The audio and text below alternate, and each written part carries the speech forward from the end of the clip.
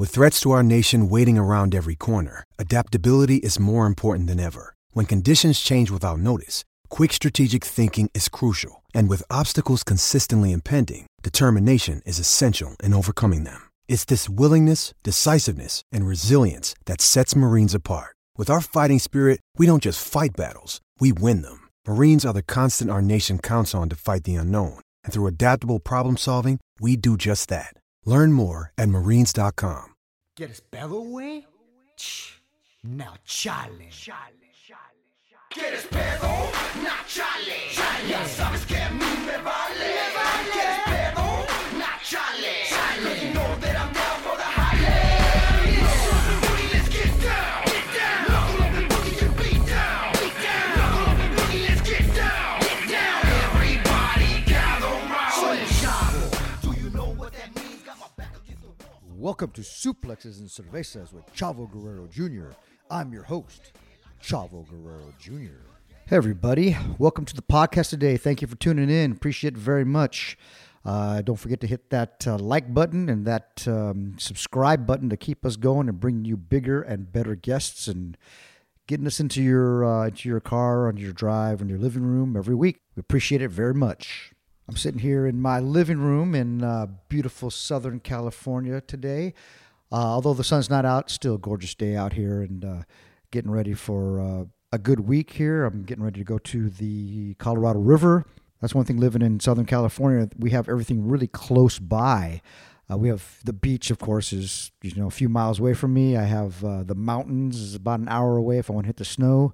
I have the river, which is about 3 hours away if I want to get to the river and take a boat out and do that. And it's boating season right now. I grew up going to the river with my family. We had a boat, and always going to the river and enjoying that whole thing. And I brought up my kids doing the same thing, and that's something that they really love. So I'm looking forward to getting out there and seeing all my Arizona peeps out there and throwing back a few cold ones, getting a suntan, and just having a good, fun, relaxing time out there and unwinding. I'm not too much in the water sports anymore like I was. I was a big wakeboarder guy and water skier guy, but as I get older, man, that stuff hurts when I fall and break an eardrum from hitting the water too hard. And now I'm just like, I always like to call my boat a big raft with a $10,000 stereo system in it, because really the best times that I like in it now is getting in it and floating down the river and blasting the tunes. So I'm looking forward to doing that exact thing this week. I'm really happy today on the show to have a good friend of mine in honor of Young Rock. If you guys all know that I'm the wrestling coordinator on this NBC series Young Rock, which is the story of Dwayne Johnson, The Rock. And it really chronicles his life from growing up in elementary school and high school and playing for the University of Miami and getting to become a pro wrestler. So it's kind of really cool to be a part of this franchise, and really, really great place to work. And in honor of our renewal of season 2, today I have on Matt Willig, who plays Andre the Giant on the show. Matt is a big guy who has, he's an athlete. He's played, college football for University of Southern California and won a Rose Bowl with them. He's been in the NFL for, I believe, 14 years and has a Super Bowl ring and a championship ring also. And now has transitioned to the acting world, and you recognize him from shows like Dexter and Malcolm in the Middle and movies like We're the Millers. And pretty memorable guy because he's big dude, but he's got great acting chops and actually can throw it down. And as he's shown playing Andre the Giant on Young Rock, and he's one of the favorite characters on the show, not just because of his acting ability, but his athletic ability in the ring and his acting prowess. Is that a word? Prowess? Yeah, I guess so. Prowess. So I'm really happy to jump on an interview with Big Matty, as we call him, a good friend of mine that I really got close to in Australia when we filmed season 1. He, along with a lot of the other guys, the other actors, the other guys playing wrestlers, and the actors on the show, just a really, really good time and great group of guys and girls, and we're all happy to get ready to get back and doing this again. So season 2 of Young Rock is going to be coming out here, and I'm not sure when because we haven't started filming it yet, but it's going to be great, I'm sure, as the first season was. So it brings me great pleasure to talk with my boy, Big Matt Willig, a.k.a. Andre the Giant from Young Rock, starting now. Big Matt Willig, what's going on, my brother? Thanks for being on the podcast, Suplex and Cervezas, man. I miss you, man, and it's great to see your face. Thank you, my brother. It's always a pleasure to see you. Since we played golf last, and I sucked it up, but yeah, no, you played well until like the back nine. I played better on the back nine. Well, not better for me than back nine. Yeah, front nine, you were killing it. Front nine, man, I could not get it together until finally, like, phew. It was good to play with you, and like we had talked about off air, we'll do it again soon. Yeah, for sure, man. What you got going on right now? You're we're getting ready for season 2 coming up, huh?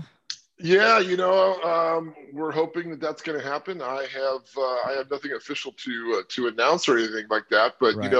As the weight that I gained last season, I took most of it off, which I'm so freaking thankful for. Yeah. That my body at this age could respond, and it's funny because I just in the last week or two got myself feeling like I wasn't bloated all the time. And I felt like I was getting into the gym and I kind of had a nice routine going. And, I'm hoping to hear something. I've been told that it probably will happen, but right. You don't know. And, but I got to start now. If I'm going to gain the weight in a sort of healthier way, then I got to start gaining now. For everybody listening here, Matt he plays Andre the Giant on Young Rock. I'm sure you guys all know that, but just letting you in that. And the iconic Andre the Giant, man, what did you know anything about wrestling as a kid? Did you follow wrestling as a kid? I have to say, man, and I thought about before doing all this press that I did over the last season, like, right. Do I lie and say I was this huge wrestling fan? But I wasn't. I truly wasn't. I was one of 6 boys growing up, and we just didn't. It's weird. We did our own wrestling, but we never got into it. So I wasn't a huge fan. Obviously, I knew of Andre. I knew right, of the iconic. You knew of Andre, right? Everybody knows who Andre was. Yeah, I knew of the iconic guys, right. and was a fan of, like, right away. I instantly was like, these guys are balling. These guys are freaking athletes. Right, I was never of that ilk. I never had that feeling of, well, that's fake, and I'm like, these guys are going after it. So yeah, I had a total appreciation for them. Well, I think that goes with anything. Like anybody who's a fan of sports, anybody who plays sports, you may not like that sport, but that's like demanding. Like I wasn't a water polo guy in high school and stuff, but that those guys were busting their butts in that water, and and it was physical, and they're punching people and tugging and putting. It's a pretty tough sport, So even though I never played it, you get it, you understand it, yeah. If you're an athlete at all, then you appreciate other athletes grinding and working hard and doing what they do. Right. Now, you say you're one of 6 boys? Yeah. I'm the 5th of your poor mom and dad. I know. I'm the 5th of 6, so things got easier for me. My older brothers always give me a lot of shit because, like, oh, once it was just you and the little brother, that things got easier, food got better, food got but more expensive food came across the table. When there's 6 of you, we were it was pastas and big giant dishes. It was hilarious. My cousins, I grew up, my mom's older brother, he had 5 boys. 5 boys. So they would like things that I just grew up, me and my sister. So I didn't really know how that dynamic worked except when I'd go visit them. But they'd say that, popsicles came in 6. So right. They get one, and whoever could eat the fastest would get the 6th one. So I was like, wow, I didn't really think about that, but that's a tough way to grow up, man. You're fighting for everything you get, huh? The dinner table was no joke, man. And my dad was a cop. He was LAPD cop. So it was a strict household. But the dinner table was one place where he was like, I don't want any talking. I want you guys to sit down and eat, because he didn't want to make it a big giant deal. 6 boys, man, we'll end up throwing shit at each other and stuff like that. We sat down and we grubbed hard, man. It was a trough freaking event. It was awesome. That's awesome. And LAPD, for as good as money that a cop in Los Angeles will make, that's 6 boys. I don't care how much money you got to make, like millions of dollars to be able to feed you guys. He had a second and a third. That's how my dad did it, man. He busted his ass nonstop. Now, how big are you? I know this answer, but everybody else. Yeah, that's okay. I go 6'8". Even now, I usually kind of hover around 290-ish. For Young Rock, I decided to get up, and I was around 300, and I ended up going about 330. Wow. Wow. So you dropped 40 pounds. Wow. Gosh. Dang, Yeah. So I've dropped about almost 30 of that. I'm about Really? 10 pounds over what I normally am, because I didn't want to get down this low anyways. I just thought, hey, keep our fingers crossed. Season 2 comes around.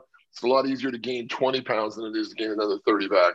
Yeah, for sure. Gosh. So wow, that's 6'8". Yeah, that's the first. It's funny, Chavo, because it's the first time in my career that I can actually say that out loud. As an actor, and people will probably have an idea of this. Yeah, you're too big. You don't want to ever use the word 6'8". I've said I was 6'6.5" at times. Right. But it's kind of hard to get away from that right now. So yeah, you'll get stereotyped. That's the thing in Hollywood what people don't understand is that, guys like Batista and The Rock have kind of broken out of that mode a little bit. But you're stereotyped. You're gonna be the bouncer. You're gonna be the gang member. You're gonna be and it's a trip how much the difference between, let's say, a 6'4" guy who is still tall in the industry. Big. That's big, but you go to 6'7", 6'8", like me, it's like you said, it's a whole different dynamic. I've been on set many a times when I literally, you're very sensitive to these things. You can hear the DP or somebody going, yeah, there's no way we can get him in this shot, So I'm like, hey, Matt, back up. I'm like 10 feet behind everybody else, even though it looks like I'm right next to him. Right. That's what, in wrestling, I was always small. I was too small. Always too small. And in Hollywood, I'm kind of like the right size, about 5'9". It's like, all right, cool. We can, it's kind of, we can make it work with this guy, Yep. Are your brothers big? Are they tall, big? It's kind of a funny thing. The oldest is the shortest, and then we sort of go like this. So it's like my oldest brother is 5'11". And then the next two were twins at 6'2", and then my next brother was 6'5", then myself, and then my little brother, I call my little brother, my younger brother, he's about 6'7" as well. Wow. So I like to say that. Yeah, my parents were perfecting. They were perfecting the art of making a baby. Yeah. That's funny though how everybody that my friends that have multiple siblings, they're always saying how much easier the younger ones had it. And I look at myself. I have two boys.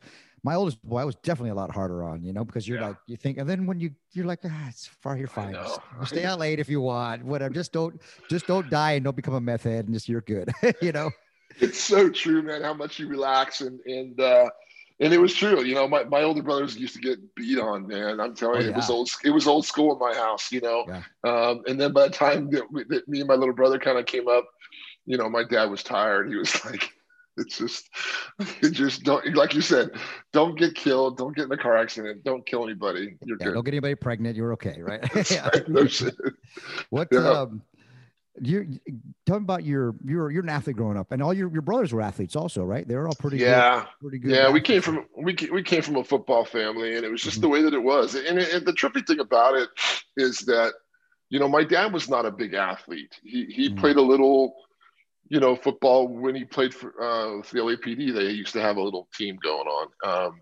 But he was never like a guy who pushed us. It was just sort of natural for us to be a football family and an athlete family. And I came up, I never played Pop Warner football, oddly enough. And really? I played flag football in grade school. I was always, how that goes in Pop Warner. It's always the size and the weight and all that stuff, and it never really jived for me. So I never played. I always played flag football.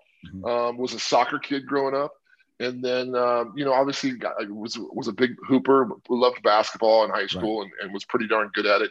Could have gone in to some smaller at the time Pac-10 schools and played some hoop. Right. But I was a footballer, at this size, even when I was skinny as a high school kid, I was probably 230, it's the same kind of frame, 6'7", 230. Yeah. ended up going to USC and on a full scholarship and playing there for 5 years. Wow. And you were on that Rose Bowl winning team, right? Yeah, a couple of Rose Bowl teams. I was there from 87 to 91, and Larry Smith was our coach, but it was Junior Seau and Todd Marinovich, and we had a killer defense. Mark Carrier and Tim Ryan and Scott Ross and all these guys that ended up were big time All-Americans, and we had a crazy good team. So had a lot of fun. We had Todd. I'm about the same age as Todd, so we, of course, he was a good football player, and I wasn't, but we, he was just that legend, in our area. It was like Todd Marinovich first went to Mater Dei, then I'm going to Capo, but his mom used to sub for us sometimes. And his mom would come in and we're like, Marinovich, is that Todd's, like, she was like a legend. She'd come over and like sub, and we're like, wow, Robo QB's mom subbing for us. It was a trip getting to know Todd. Because we'd heard all the stories about him, and some of your fans may know, the troubles that he's gone through over the years, and dealing with drugs and stuff like that, and he's such a super sweet dude. I mean, there's a misconception about him, and he's such a great kid, and I call him a kid, but yeah, he's a good dude, and someone that I still talk to every now and then. That was cool to see him when he came in the NFL for a bit and did some stuff with the Raiders. I was like, man, this kid's he's freaking good, man. And he had an attitude, and he was that sort of as an offensive lineman, which I became. You want that quarterback who's sort of a dick, and has that attitude, and he has the attitude of an offensive lineman, and he was that dude, and he was just a classic guy, and he's doing well now. I just talked to him recently, and good, So Junior Seau, wow, man, that's huge, man. I was a huge Junior Seau fan. Southern California guy, and you're a Southern California guy. Yeah. The Chargers and stuff, and guy. It was awesome, man. He was my roommate. He was my roommate my freshman year. We came in together, and we ended up being roommates in the dorms. Yeah. And that was a crazy experience, just because he came in and he was a Prop 48 guy. And those who don't know, Prop 48 is basically academic. You come into college on academic probation, and he didn't play his first year. So he kind of basically, I would see him now and then. He would be going to class or whatever. But we got to know each other pretty well, and I ended up getting him out of a couple fights here and there, and he was still in the island mode, so he was wearing his lavas, and he was even eating fruity island pebble cereal. He was a complete islander kind of guy, from San Diego. But it was a shame. Junior had a beautiful career. It was a beautiful dude, and I think that. I don't know, some people say CTE really, really wrecked him. And there was obviously some issues going on. I saw some stuff back in the day without getting too morbid, but I saw some things back in the day that he had that sort of dual personality, that kind of split personality that I see happens. Well, you see, we've both seen it in both of our respective professions. Yeah. And, whether it be CTE or whatever, it can't be good. The stuff that we've put our heads through and our bodies through, it can't be really good for you. I remember, you get your bell rung, just get back out and just go. That's just the way it was. And if they say anytime you see stars, like the stars going, right, that's a slight concussion. That's a concussion. How many? It's happened thousands of times to me. How many times has that happened to you? I mean, look, man, I played just like you. You had a long career. I played 14 years in the NFL. So you can't, 14 plus another 5 in college, that's 19, and a few years of high school. So, over 20 years of banging your head, and who knows, like you said, how many times have I gone, oh shit, I need a minute, and that's literally your brain freaking rattling around in there. And, the fact that I'm here having a conversation with you at all, Chavo. I know, right? Or me asking you questions. Exactly. That's funny. Did you know who was the blonde defensive lineman from SC that played for the Packers? What was his name? I forgot. So I'm going brain dead. Speaking of brain dead, Super Bowl with long blonde hair, SC guy. Like Clay Matthews. Clay Matthews. There you go. All of a sudden I went blonde on him. Did you know him at all? That would have been funny, Chavo. We would both have had a CT moment of like 5 minutes. Your producers would have been like, "Hey, cut it off." I would like, "Hey, Siri, who played for?" Right? Seriously, yeah, Clay Matthews. Did you know him? I know him a little bit. He came in after me. He's Right, a yeah, younger he was guy. younger, yeah. He was younger, but he was up here in the Valley for a little while and training. And his dad. It's funny. I played football with his dad at the Atlanta Falcons. So that's how old I am. Yeah, I know. You know, I played ball with his dad in Atlanta. So see, the reason I asked is because he SC guy, and I like 2 days after they won the Super Bowl, just by chance, we were wrestling in the same area, like in Green Bay, and we went to the airport, and we're sitting there at the airport after our show. It was me, Randy Orton, a couple other guys, and all of a sudden I see this big old dude, and he's got a hoodie on, you know, and he's kind of and we're like, "That Clay Matthews?" And we're like, "Hey man, what's up?" He's like, "Hey, what's up, dudes?" And then so we're like, "We're eating, come eat with us." So he came down, ate with us, and we're all kind of hanging out. He was going to the Ellen show, you know. He kind of grew up there for a minute, and he was telling me, I was like, this one, my son was younger, and he was telling me his story that he never played until his senior year when somebody got hurt. Then they put him in there and ended up doing pretty good, and Green Bay took a chance on him. And Isn't it was that like, amazing? Yeah, man. And it's such a difference, like from, I mean, just to make it to college football, and especially at a D1 high level team, and then all of a sudden to go to the NFL, it's so different. Like I know a lot of good football players that were really good in high school, really good in college, and did not make it in the NFL. It's a crazy. My story is crazy. You know, people that I know will often say, "Dude, your story is incredible." You know, and I kind of slough it off because, you know, when you're living your life, you're grinding. But I was a defensive end at SC, a slow 6'7" defensive end white kid, and didn't get drafted. Was a free agent only because a guy who worked for USC called the New York Jets and said, "Hey, take a chance on Matt. If nothing else, he's a great guy. He'll come in. He'll work his ass off for you." Wow. And that gave me the opportunity to get into camp. Quickly realizing again that I was too slow to play in the NFL at that position, but I had a nastiness about me that the O-line coach and the head coach said, "Hey, let's try you out on offense."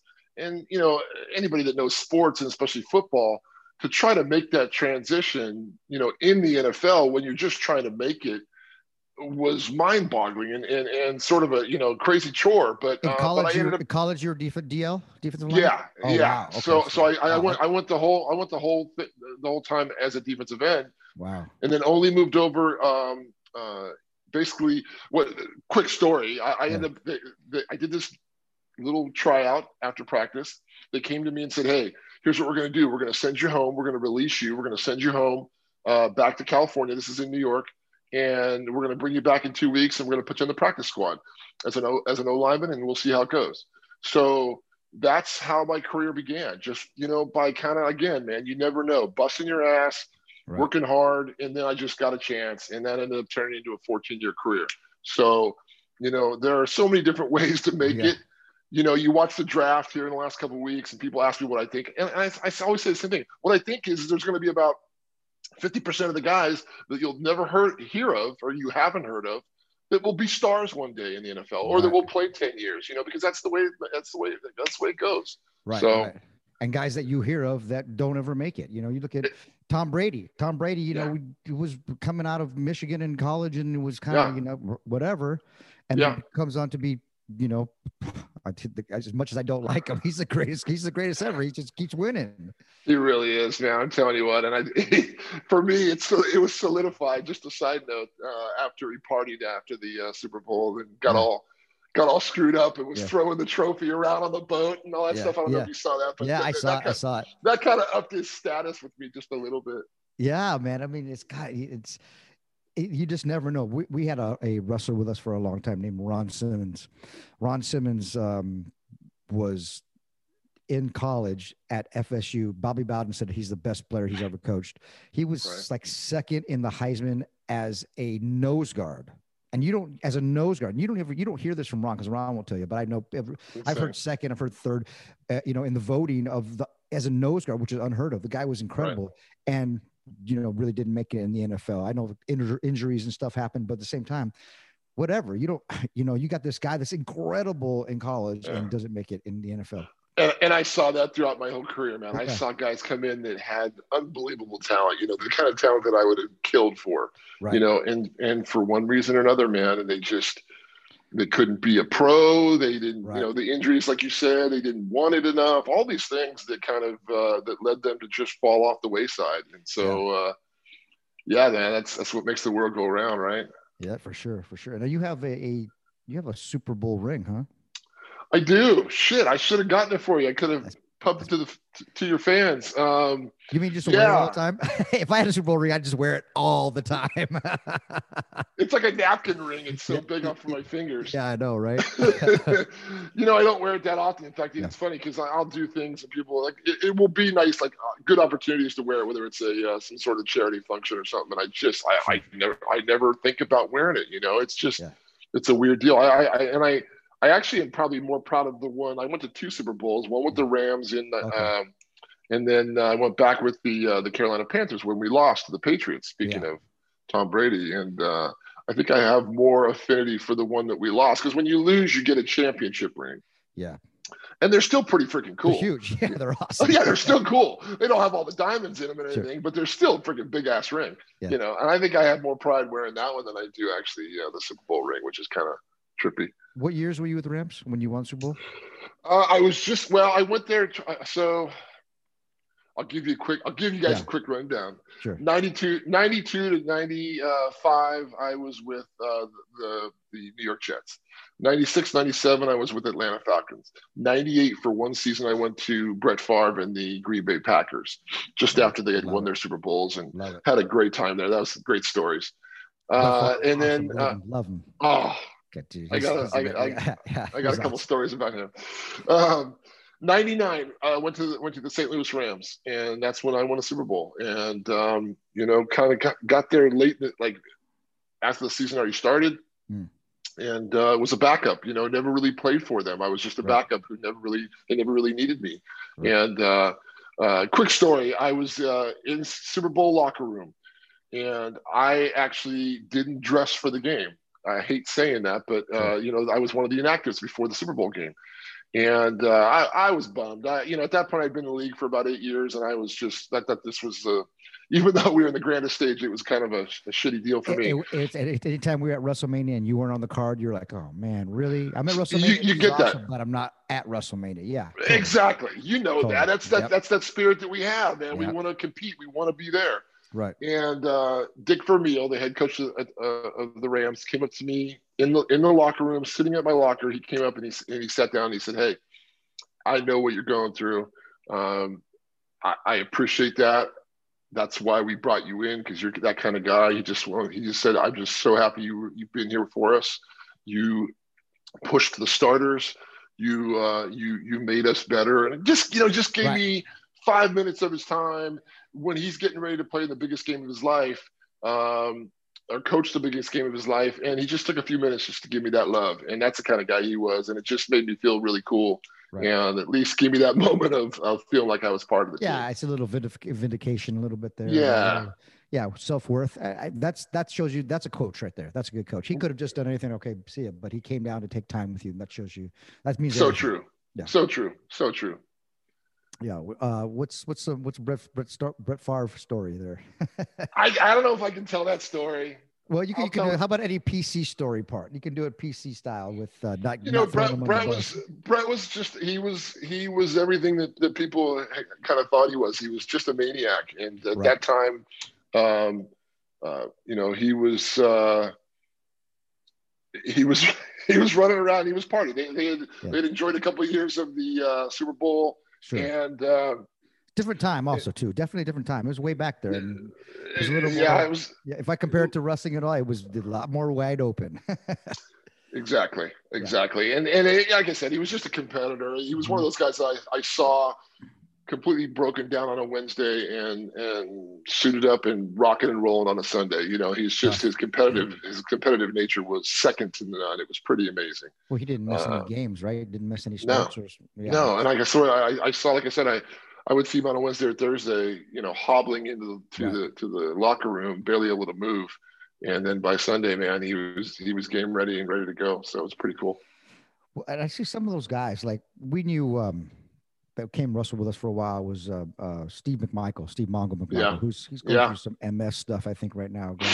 Wish him the best. But really cool guy, great guy. But he was insane. Those guys were like, they were tough dudes, and I see this guy who was an all-pro, DL lineman. D lineman, yeah. He was like incredible. Like he was just awesome. And then I get him in the wrestling ring and I'm like, this guy could barely walk a straight line. It's two different things. But at the same time, it was like, wow, like this guy, we'd go out sometimes and we'd meet him in bars and stuff. And they were wide open, man. They were tough dudes, man. Those Bears, those guys in the 80s and the early 90s. Shit, man, when I came into the league, at halftime, the head coach was smoking a cigarette and one or two of the players were. Yeah.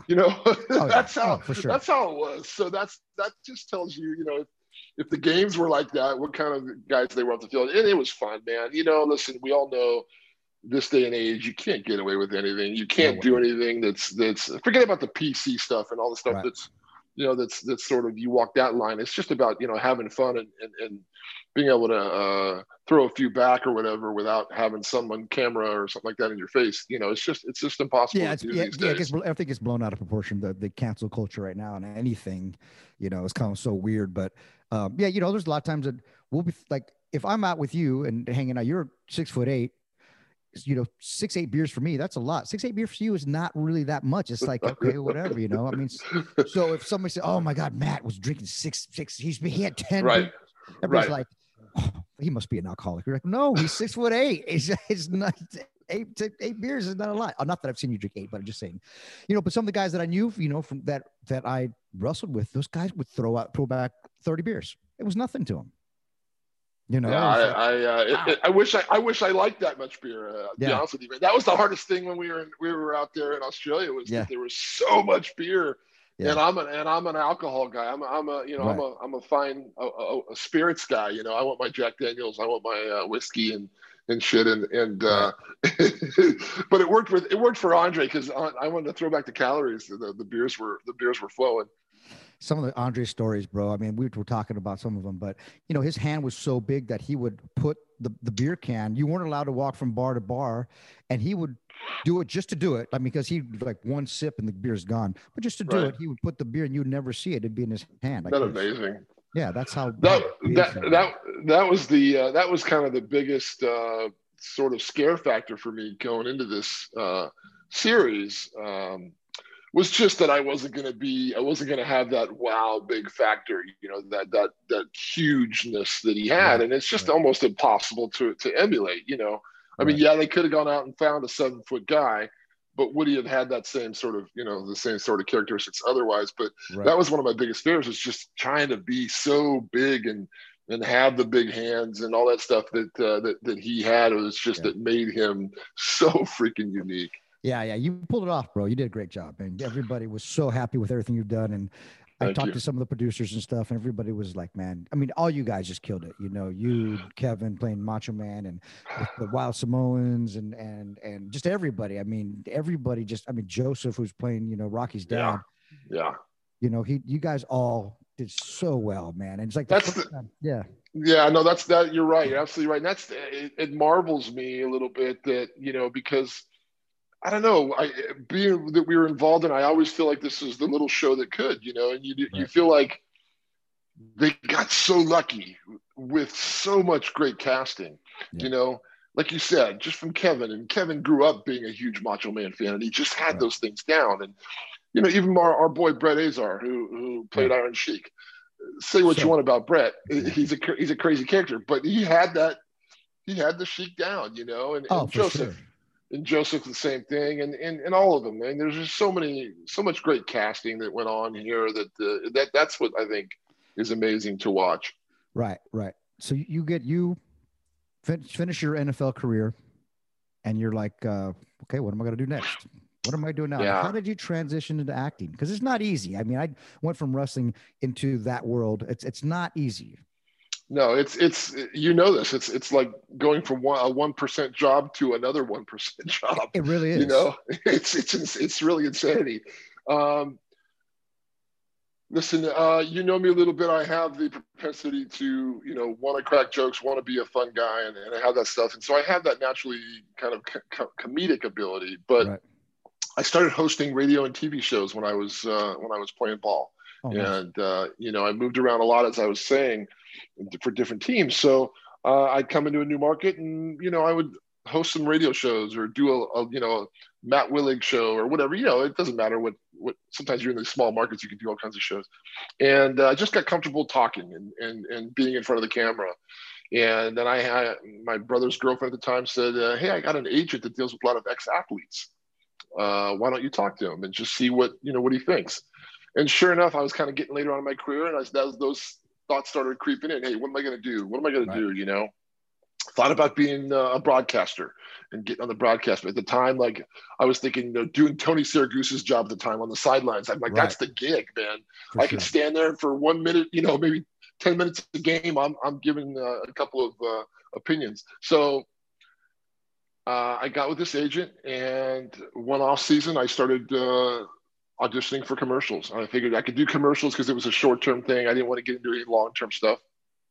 And I booked my first audition. And then I booked my third audition, and I just sort of got on a roll right away, and had a big national commercial like right out the gate, pretty much. Nice. And it was those kind of things like, well, shit, this is easy. I don't know what the big deal is, man. You just gotta have a good personality; they'll find you. And so I just did that. And then when I finally retired, I thought, hey, let's give it a shot. I got into some acting classes and worked with a teacher for a couple of years. And just continued to kind of work. And again, there was a novelty at first. I was the new guy on the block. And then I just sort of kind of kept building and how it goes. It's just, you kind of figure out how far your ladder goes, Right. Yeah, I could have stopped at being a big bouncer guy and probably worked, somewhat consistently for several years. Right. I wanted more. I wanted to be able to kind of put myself out there and sort of see how far I could push myself and push the limits of what I could do on the screen. And so that's kind of how it went. Well, how it started, anyways. Yeah. And before we even met, so we have a mutual friend, and he's you played with him, and he's Coach Harlow. So yes. He.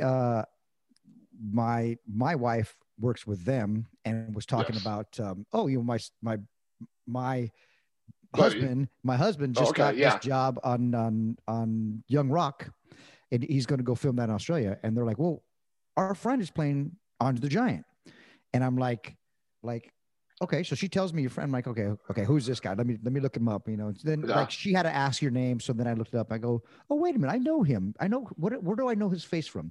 And I looked your IMDb. I was like, okay, Meet the Millers and Dexter. I remember him on Dexter, and she's like, oh yeah, totally on Dexter. That's where I remember him from.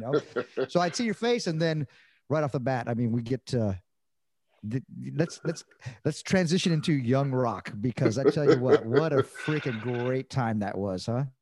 Yeah, and this, we both come from these worlds of, athletic competition, and even you guys, teamwork. Being in a locker room, and being in a locker room, all that atmosphere that it is, and you give up a lot of that when you shoot movies and when you do this, because it's sort of it can be a loner, especially the high level actors. But anyways, yeah, man, I'm telling you what, we were strangers in a strange land who bonded, and it became, and I think you'll agree, some of the funnest couple of months that you could have on a set. There's no question.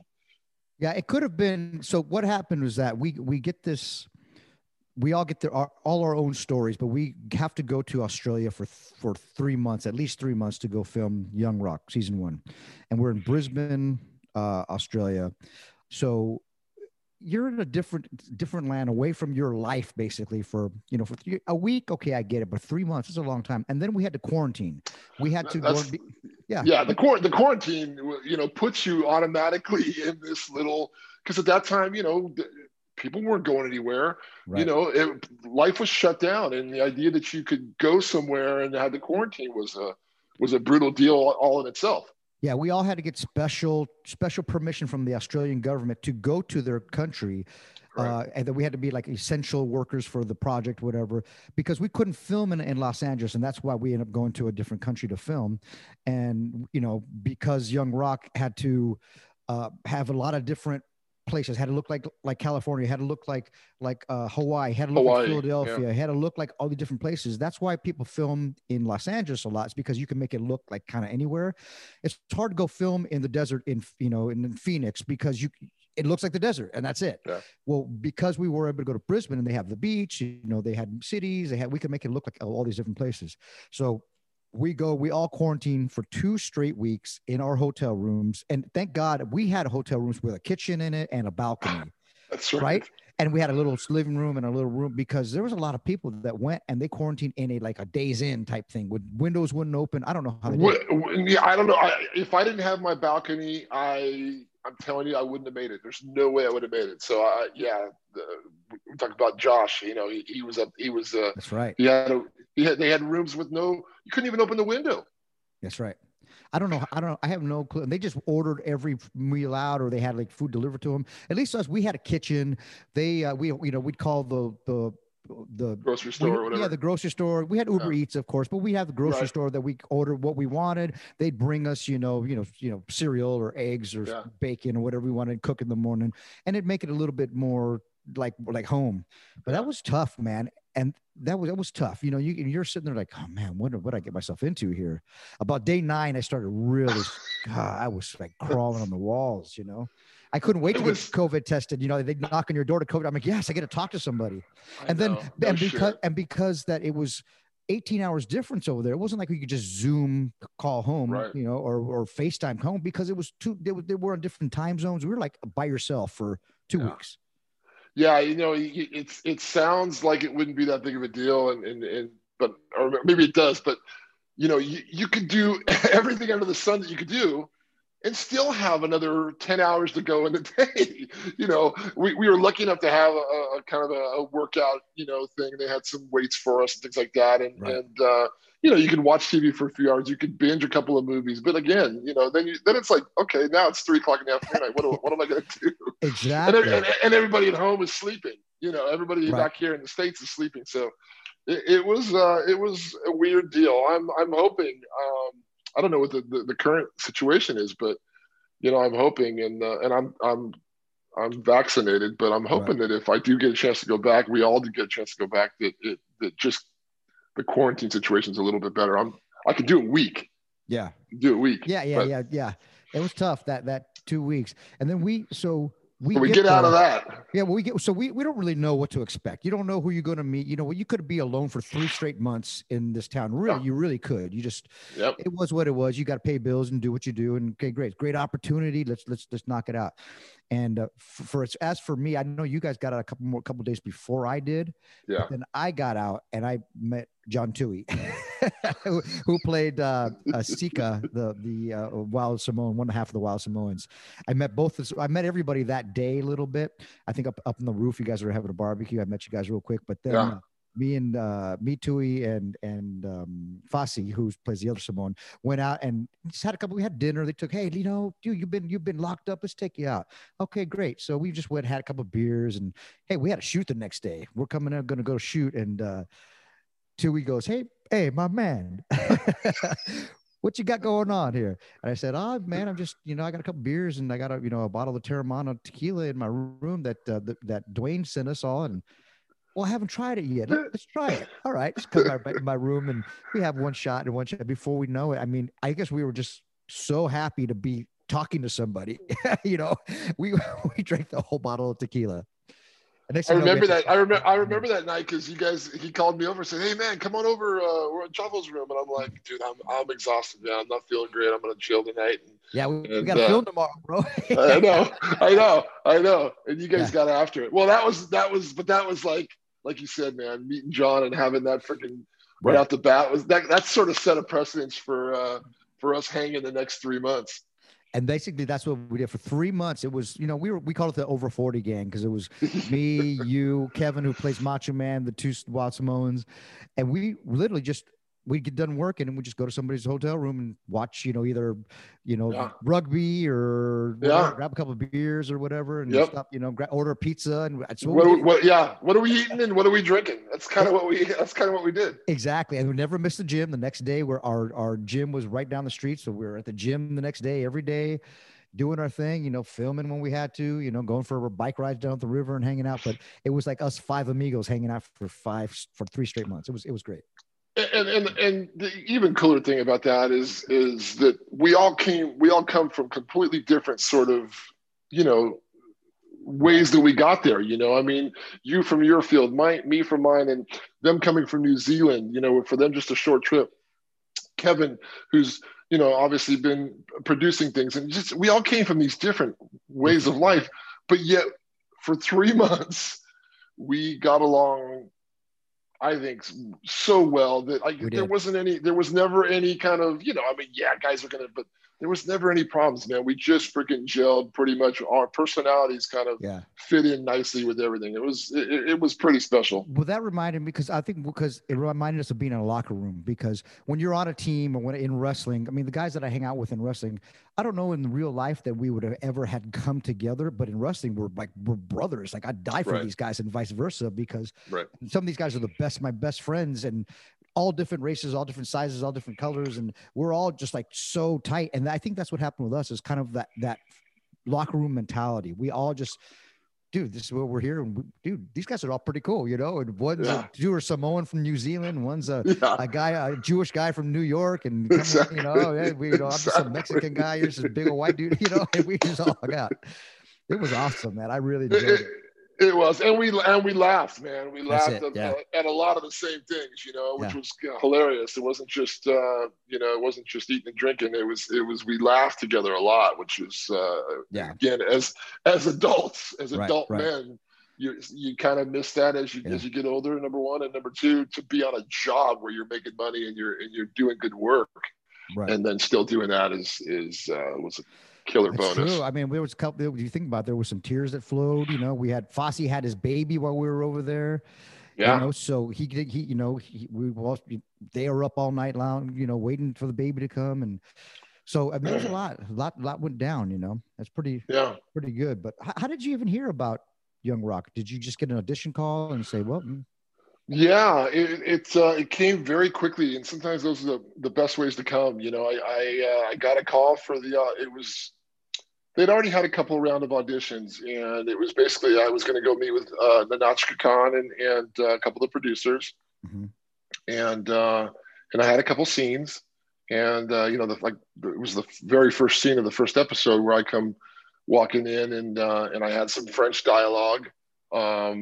And you know how it goes, man. And they say this often, when you walk in a room, you either feel it or you don't, or it's kind of instantaneous, both for the actor and for the people watching. When you kill the audition, when you don't, it. Yeah. And I walked in and I did my thing and gave some French, had some French dialogue, and she even asked me. I remember right afterwards, she goes, "Do you actually speak French?" Which to me was a great indication of, okay, I've got him, man. I've got him just got to reel him in. And so from that, from that day to the first Zoom, table read that we had, I had never done the voice again. Well, for them, I had never they never gave me anything about the voice. I was just from that day to the first table Zoom was the first time that I really kind of showed them, the character and the voice and everything. So yeah, it was quick and painless and found out pretty quickly, I guess, Yeah, that's pretty awesome, man. Yeah, it was cool. That's really cool. Really cool. So now what we're hearing right now is season 2 is a go. No one knows anything. We're still waiting to find out what's going on, because it's almost worse. It's almost worse than hearing that we're not sure if we're going on season 2, but obviously, look, the fans that are out there listening. Right. Chavo is going to be back. Obviously, they're going to have something going on. You hope. I know, and that's what you're supposed to say. Yeah. And my character did really well, and was popular for the season, and we hope that I'm going to be back. So we're both in the same boat. We have heard some things about some of our friends who have gotten the word, and that's all cool, and so that kind of bodes well for us. But I think, listen, part of the show is wrestling. We're seeing it. We're seeing ripples of it already on TV. I don't think it's a coincidence that all of a sudden these shows are coming out talking about old wrestlers and doing biographies on these wrestlers, and it's sort of had a nice little effect where the wrestling is back in the lexicon of our society right now. Yeah, for sure. It's kind of like one thing wrestling. I think what happened in the world is that, like the Hollywood world, they never really saw it before. We all kind of knew it, but all of a sudden they're realizing, wow, okay, first of all, wrestling is box office. People are paying to watch it. Not just WWE and pro wrestling, but them wrestlers in film and shows about wrestlers. People are like, wow, this that has a bigger audience than we actually thought. And then all of a sudden you got these wrestlers that are very talented in what they're doing. They're not just, these big meathead guys. And then we have anything that we start doing about wrestling, it's getting this, people are starting to watch it, and that's what I hear about Young Rock, is that although they love everything about it, they really love the reviews that the wrestlers are getting, that you guys are getting, the wrestling is getting. It's amazing, man. It's great. Yeah. And again, that leads to the idea that how can they not sort of want to duplicate that again and do some of that again? But as we also know, two of us that have been in the business a little bit, it can change on a dime, and they can decide to explore a whole nother avenue. So we're keeping our fingers crossed and hoping that we get to make the big travels again. That's true, man. And hopefully we'll see where we're going to go. If we're going back to Brisbane or we're going here, we're still waiting to hear everything that's going on, so whatever it is, season 2, Young Rock will be coming back to you, and I'm sure will be very, very, very good. as the first season was. Hey man, it's been great talking to you. But before we leave on Suplex and Cervezas, we do this thing called rapid fire questions, where I ask you some quick questions, and nothing quick, nothing bad. It's just, there's no right or wrong answer. You tell me, it's just for your fans to get to know you a little bit more, what you like and what you don't like. And I should have had a cerveza with me. I know, right? I know exactly.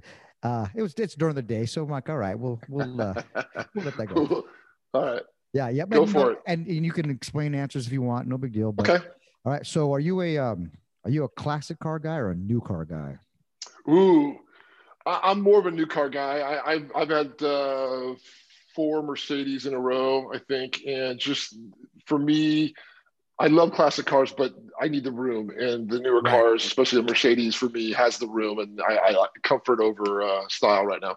Although Mercedes is pretty good style. A Mercedes, right? Yeah, awesome. That's funny because I don't really ever. I fit in everything, Yeah.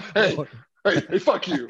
Exactly. Can I say that? You can cuss on it. It's okay. It's one thing better. It's the many drawbacks being a small guy and big guy business. Sometimes it's awesome because like I never have problems sitting on planes and all, so I'm good. I know.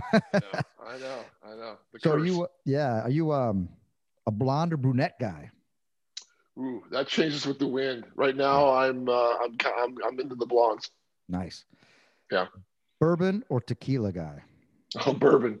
Without question. Nice. Yeah. Nice. All kinds. Although we did drink some Terramana tequila over there. Hey, and by the way, that's if we're lucky enough, Dwayne's got to make sure he kicks down at least like we need some bottles. A couple every week, maybe. Yeah. Dwayne, if you're listening, Dwayne being The Rock, Dwayne Johnson, we call him DJ. Please send us some more Terramana to Australia because we can't get it there. put it in case form. Exactly. In golf, I know you golf and we golf all to get together. But are you a drive for show or putt for dough guy? I'll have to say drive because when my driver's on and I'm hitting the ball off the tee well, then everything else sort of falls into place. Beautiful. I hate golf right now.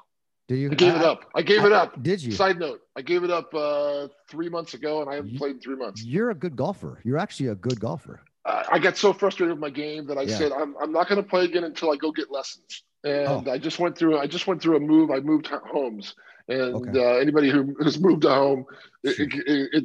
it takes over all your whole life. And so I Yeah. just in the last month or so I just moved, and so, but yeah, I told myself I wasn't going to play until I got some lessons or just did something Mhm. besides play. So I'm close. Yeah, yeah. I actually just took some lessons and straightened my stuff out a little bit, and it's coming. It's looking pretty That's good. that's what I need. I need someone to see it. I need to see it on Yeah. film. It gets worse before it gets better because that's actually what happened to me. Like literally, I had to change my grip over, change my stance to the ball. Don't Felt tell me that stuff, man. I don't need to felt hear that. felt foreign, but then you're an athlete, so you adapt fast, and I adapted Yeah. pretty fast. And now kind of just hitting the range and figuring things out. And then what you do on the range and when we go to the course, it's a little different. So now going back to the range after playing a few 3 or 4 or 5 rounds, I'm like back in the range and kind of okay, all right, I know where I'm at now. So I'm actually better golfer than I was with you. Oh, Just that's good. yeah, still not to where you want to be.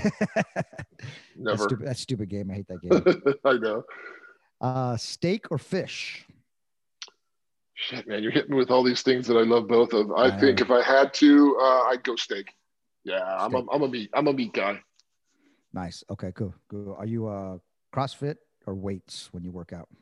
Because I know we've both done both, being in, having to bulk up and bigger, and now not bigger, bigger. And then come on. I like the CrossFit, but I'm a weights guy. I'm weights. I'm old school like that. Nice. Speaking of bourbon, what's your favorite bourbon you're drinking right now? I'm actually besides from like a Bullet or even a Jack, I like to do like the single malt Yeah. Jack Daniels, but I'm also into I'm into Japanese whiskeys, Oh, they're beautiful. which I just, oh my God, So you can good. drink them with just a little bit of ice and they just are so smooth and so good. I've been doing it for about 9 months now. Just before I left to go shoot Young Rock, and I love them. They're great. Yeah, they are good. I'm on the old fashioned kick right now, and I can't have too many of them. But like we go out, and I have, as long as it's good, a good one. I'm like, I kind of researched a really good recipe. So at my house, you come to the house, I'm going to make you a killer old fashioned, dude. Dude, that's funny you say that. That's funny you say that because I'm into old fashions right now too, and I'm wondering, did we get that from someone? Did we have that in Australia? Did that somehow get into our brains? We didn't, but I don't need I had one really good one, and I'm an ex bartender, so I was like, wait a minute, I used to make old fashioned, but I want to really make a great old fashioned. So I did it without the sugar cube. I actually figure out where it's actual like cane syrup. So there's nothing grinding. I don't have to muddle it. It just goes right in. I'm using a rye whiskey. Okay. A rye whiskey because I like it's more of a little smoky, little spicy a little bit. Yeah. And the real maraschino cherry, which is the Luxembourg or something like that. It's like like $25 just a little bottle, just a jar. And doing with the big block of ice, and the orange twist on it, man. Oh, it's amazing. It's awesome, dude. Am I mixing my drinks, or is that the one that you can put an egg white in on the top? No, it's a different one. That's not a Manhattan, but anyways. Yeah, anyways, they do when they whip the little egg on top of it. Yeah, that's a good one too. Yeah. Okay, are you an MMA or boxing guy? MMA. Boxing is fucking boxing these days. Yeah, I hear you. Yeah. Now you've played with I think against both these guys, but who was more of a beast, Ray Lewis or Kevin Green? Well, more of a beast is relative. They were both beasts, but I played literally against Kevin Green, right. Where he was frustrating. Quick Kevin Green story. Kevin was an unbelievable pass rusher, and I was playing in Atlanta one year. He was playing for the Carolina Panthers. We were down by a little bit. We were trying to score a touchdown. And, as an offensive lineman, the biggest scare factor is when you're down and you have to pass and they know you're going to pass and they're just they're lining up like they're ready to run a 40-yard sprint. And I had played pretty good against him all game long, and he was talking shit the whole game. I'm getting closer, Willig. I'm getting closer. I'm getting closer. All in good fun. All in good fun. And I had grown up being a huge Kevin Green fan, so it was one of those moments where I'm like, shit, man, Kevin Green's talking shit to me. Right. But he ends up getting a sack in one of the last plays of the game, and just in kind of a good spirited way, just freaking laughed in my face, like I knew I was getting close. I knew I was getting close. And before he died, which was blew me away when he passed away. It really screwed me up for a little bit because I had just become sort of Facebook friends with him again, where he asked how I was doing and said, "Are you still acting?" And it's been awesome. And he actually gave me a compliment where he said, "Dude, you're one of the toughest guys I ever went against." And that blew me away. It was like one of those things where I got a stamp of approval from Kevin Green, and we had talked a couple of times, and then all of a sudden, just randomly he passed. But again, so much for the rapid fire. But that was a great Kevin Green story. No. That's what rapid fire is about, man. Is getting that value better. I have a quick Kevin Green story. We 1980, just late 88, 89. He's playing for the Rams, and he did the wrestling thing. Yeah, right? yes. So we're playing for the Rams, and I'm playing dunk ball. I'm still 18 years old. Me and my friend of mine, we're playing dunk ball over here at this little golf course over here in Costa Mesa, right by the golf course. And my friend's a huge Ram fan and has a Ram hat on, actually, a Rams, baseball hat on. He looks over and he sees this guy kind of working out in the field, and he's throwing a football, but kind of sprinting and stuff. And he goes, "That's Kevin Green." I go, "No way, that's not Kevin Green." And I look and I go, "That's Kevin Green." He was with the Rams, his first team. So my friend goes up to him and goes, "Hey, I'm just a big fan, and Kevin was so cool. He was like, "Oh man, great. That's awesome." He was like, "Hey, you guys do dunks? Dude, can you do a 360 dunk?" So we did some kind of dunk, and he was like, "Oh man, that's awesome." He was so cool. Signed my friend's hat. It was great. 10 years later, awesome. About 10 years later, I run into him at WCW. He came in for a little short stint and told me that story. Now he's in my locker room.